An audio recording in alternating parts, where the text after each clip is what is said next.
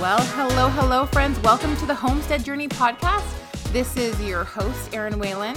I moved 2,000 miles across the country almost a year ago now from Washington State to Tennessee, and I share my journey of doing that on this podcast, how we moved, all the information to how we are setting up our homestead, and just living the homesteader life, which has just been such a journey, a blessing. It's not a curse, but just like there has been a lot learning curve. There has been some frustrations, but overall we are really enjoying it. We're leaning into the hard. We're leaning into how amazing this opportunity is and what it shows us daily about our resourcefulness, our strength, and our capacity to learn and grow and to solve problems. We are problem solvers over here. I think that's part of what homesteading is problem solving. And now you do not have to live on a homestead on 100 acres like we do to be a homesteader. You can be a homesteader, an urban homesteader. You can be one in a skyrise in New York. It is a mindset, is it a mentality? It is how you source and shop for your food as well as what you grow. So I don't think that you can really define homesteader by where they live. It is who they are and kind of their personality and what goals you have, I guess, and aspirations of how you want to live and conduct your life. And so I welcome all homesteaders here, wherever you may be today. And we are going to talk about winter garden prep, January, February, what you need to do, and just some ways to help get us through these winter months. Now, I do want to say today that this podcast is in sponsorship and partnership with Washington Grown.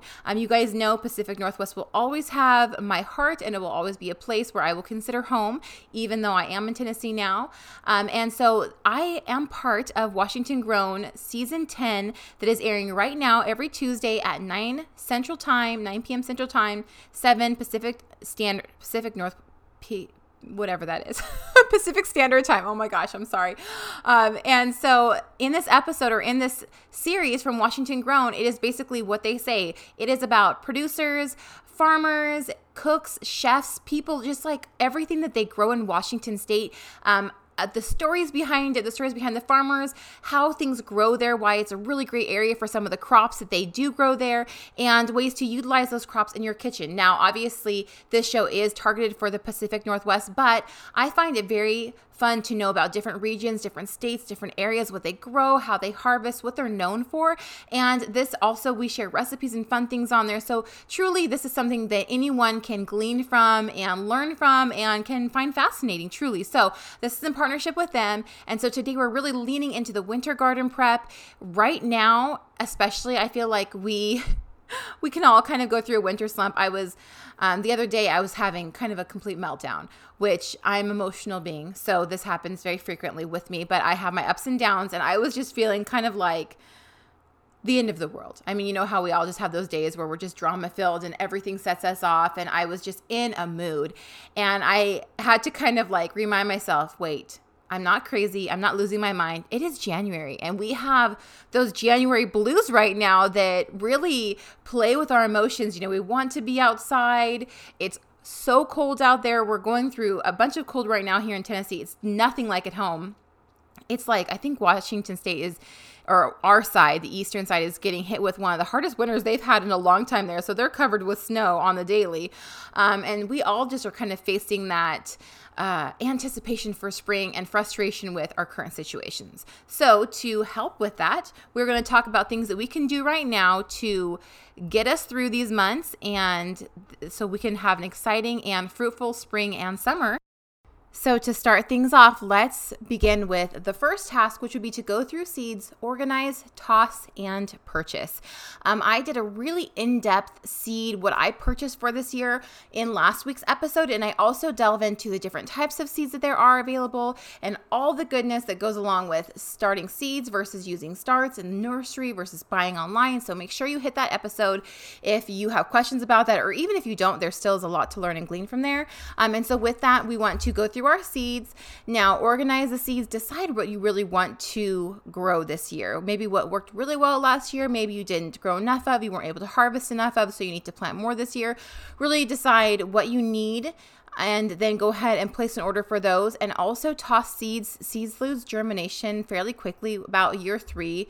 They're kind of a waste of time to do. There's not going to be a high germination rate, and you don't want to spend time trying to grow these seeds when your yield is going to be very few. So you're going to want to toss any seeds over 3 years old, and add that to the list if you need to purchase new ones, or maybe, they're old because you didn't use them or your family didn't enjoy that specific crop. And so it's not something that you do need to replace. So really evaluating, I think a lot of times we get excited especially new gardeners, we're having a new garden. We want to try to grow all the things, but I think after a few years, you really lean into, okay, I don't actually need to grow all this stuff because my family doesn't enjoy eating all this. And so I'm going to concentrate my efforts on the few things that I know they are really, really going to enjoy, that I know we eat a lot of, and we're going to stick with that. And so it just streamlines it and makes it easier for you as a gardener, and then you're able to use your harvest and less goes bad.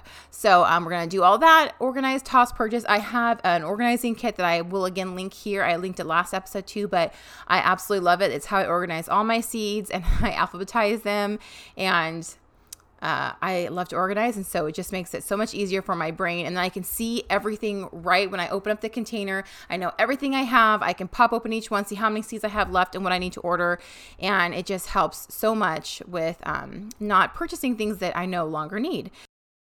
Now, the second thing we're going to talk about is planting garlic and other bulbs. Now, typically, you should plant your garlic at the beginning of winter or very, very late fall. It depends on your zone. So for us, they sent the garlic when we were supposed to plant it. So they sent our garlic mid-November. I did not get it planted. Honestly, it's not even planted right now. It should have been for sure, but I just have not had the time, and I haven't had the area. I need to close off an area that the chickens and all the birds can't get into, because they'll just dig it up and ruin it and kill it. And I just have not done that yet. And I also have been leery to plant because I guess I just need to try it and just see how it works out. But Tennessee, we have such extreme colds. Like we were at, I think, -17 in December with the wind chill to 60 something degrees the other day. And so I'm just so afraid my garlic will get confused. But it's been around for a long time. It knows what it's doing. So I just need to get it in the ground. Now, yes, I can still plant it right now. The only issue that I'm going to have is my bulbs. My yield will probably be smaller. So it won't get the big, huge bulbs because it has not been in the ground as long. And that's just something that I'm aware of and is fine. I would rather have some harvest than none at all. So next year I'll try to get it in the ground on time. But if you have any other bulbs, I went through and I planted tons of different spring flowers that, again, I probably could have planted before, but some of them did have issues and shouldn't have frost. And so you just have to look at them, read the instructions, and then decide when it's best for you to do that. And so a lot of the bulb planting can be done in the early part of the year. And so that is number 2. From there, we're going to do number 3, which is garden cleanup. My garden is an absolute disaster right now. I typically just kind of like to leave it messy in the fall. I love to see the birds clean it up. We have red cardinals here, and they're just so glorious in all their splendor. It's completely brown outside right now, and the males are such a bright red color, and they land in the garden, and they're out there picking the okra seeds out of the dried okra plants, and they're all over the garden looking at the gourds, all different kinds of things.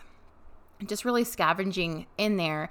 And there's a lot of native bees use the hollowed out stems of plants that you've had in your garden to hibernate over winter time. And so I just kind of let it go in the fall and winter, and I let it be. I don't clean it up. I know that it's going to get messy. It's going to get muddy. It's going to get gross. And we're going to have to do kind of a re-clean in the spring anyhow. And so that's just how I've done it the last few years. I just kind of let it be messy and glorious and just kind of to itself. And so, but with spring coming here, probably I'm going to get out there, I would say about mid-February, and I'm going to try really hard to start cleaning it up. Depending on where you are in your garden journey, it may just be tidying up your beds that are already established and prepping yourself for the next year. For us, so I said before that last year's first garden in Tennessee was kind of an experimental garden. I basically just like made raised beds by pushing mounds of dirt up, and I had no sides to them.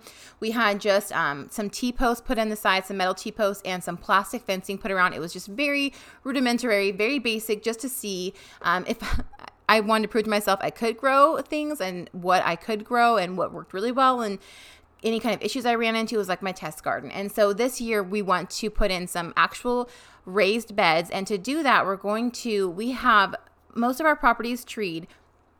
And fencing is so expensive anyhow that what we're going to do is for the fencing and for the sides of the raised garden beds, we're just going to go into our forest. We have a lot of really long pulled trees, and we are going to remove them anyhow because they're in what is going to be our pasture one day.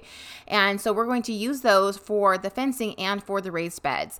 And so we are really excited to kind of kill two birds with one stone as far as clear out some pasture area and also utilize those trees on our property in a different way so that they are performing a function for us, and we are reducing cost from going to the store and purchasing so much, because we would be out thousands of dollars for the fencing that we want to create.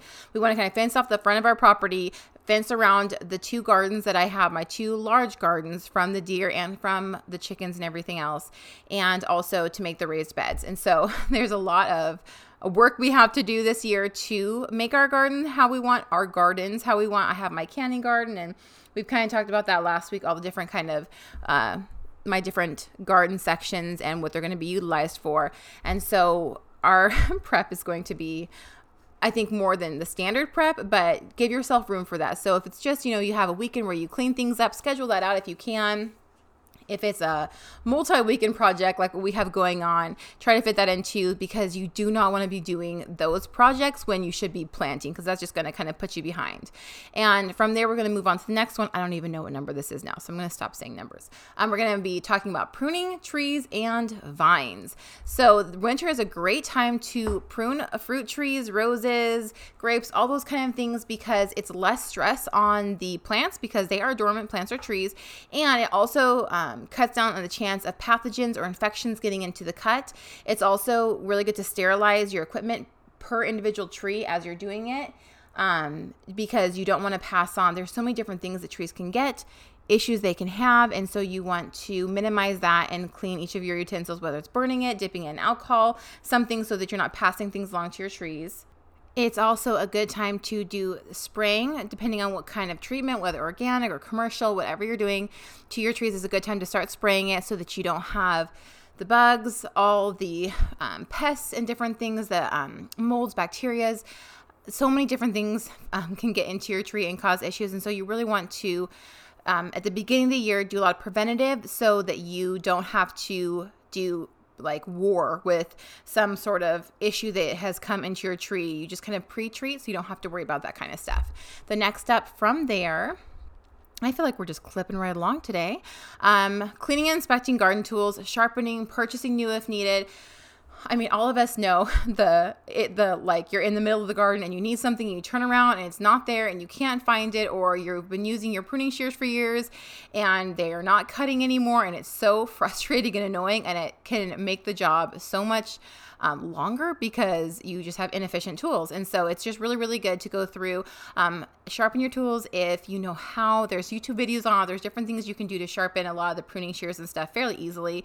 I always just give them to my husband and he goes through and he sharpens them. And oh my gosh, a fresh shears in your garden is just the best. It's so efficient. And so just kind of go through all that, organize, dump out. I have it all in like this canvas bag. I dump the bag out, shake it all the gross dead bugs and dirt and everything from the previous year, kind of reorganize, and then purchase, especially new garden gloves. I go through garden gloves because I have longer nails. I enjoy my long nails. And so they poke through the gloves so easily. So I just get a ton of garden gloves. I usually actually have my husband even purchase them when he's at the store, and I just have a pack, and I'll use them for a few weeks, and then I will toss them out and get new ones. From there, we go through year in review. And so none of these are in specific order, you guys. Just as you see fit, write these down and just kind of go through it. I love to do a year in review as far as like what worked last year, what didn't work, what areas did maybe not get as much light. And so you need to kind of rotate your crops. Sun mapping is a really good idea. So it's just basically looking at your garden area from the very beginning of the day. As soon as the sun rises, where is it hitting in your garden? Where is it not? Where do you have more shade? And then after you have kind of a map of where the sun hits, I'm mapping out like, okay, maybe I should put some hostas over here, or maybe my lettuce so it doesn't get the full harsh afternoon sun and just wilts the crap out of it, So what works best in a different area. And then also we are rotating our crops every year. We're making sure that we plant things in the different beds, not in the same bed over and over again. That there's so much science behind it, but it is good to rotate crops. They do better not being in the same spot every single year.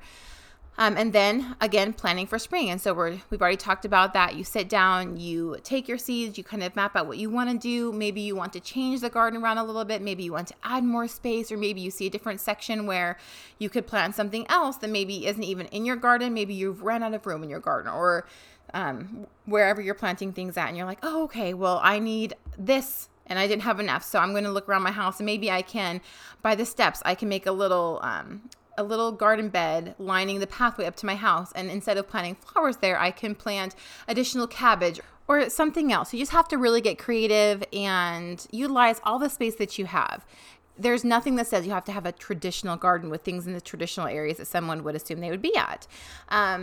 And so that's just kind of just play with that. Walk around your yard, take your coffee in the morning, just stare out your window and kind of evaluate how you want your garden to look and feel this year.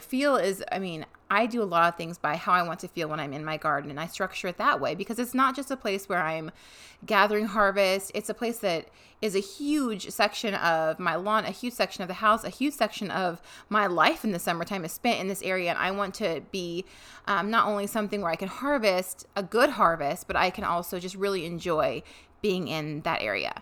And then lastly, I have read about it, which just to me means take this time and really lean into learning some new skills in the garden, or learning about the plants, or taking a course, maybe an herbalism course, or something to where you are growing.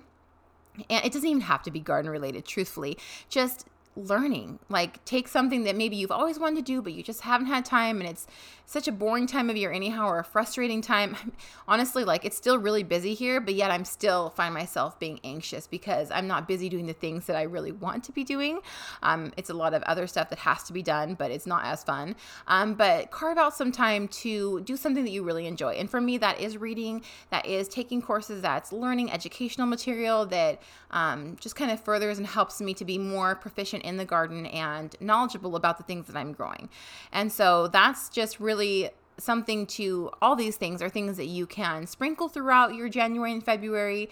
It doesn't have to take up all your time, truthfully, but just carve out moments in the week where you focus on these few things so that when spring comes, you are ready. And even right now, you can start planting I'm going to actually start planting my onion seeds. I'm doing onion from seed this year. The germination period and the growth time before transplant is quite a bit for onions. And you can also, depending on where you are, the zone you're in, cabbage right now is something you can start maybe doing indoors, lettuce, things like that we can't grow those in the hot summer months here because the heat is just too extreme. So those are something that we can do a crop of in the late winter, early spring. And then again, in the late fall, early winter time, we can do those kind of crops. So just, see what zone you're in, when you can start doing things and start some stuff. I don't have a grow room. I don't have a greenhouse, but I do have my dining room that has tons of floor to ceiling windows the whole length across. I could, if I wanted to, get some heat mats. I don't think that's something I'm going to utilize, though. I'm just going to put them on. Our kitchen table is going to become my grow zone, and I'm going to use that for the next few months, and we're just going to eat at the kitchen counter or in the living room. And that's just how it's going to be right now because that's the situation that we're in. That's the spot that's available to me at this moment in time. And so it might be messy sometimes. Gardening is messy. Life is messy. Homesteading is messy. And so it's just realizing that this is a moment in time. This is something that we're developing. It's not always going to be this way, but if I want the crop that I do, then I have to do some things that may not be comfortable right now, but necessary. So that is it for this week. I have written down what I'm going to talk about next week, but it's not coming to me at the moment. So you're just going to have to tune back in and see what I have to chat about next Wednesday. And until then, friends, have an enjoyable and happy week. And I hope that this helps you to kind of keep some of those winter blues at bay.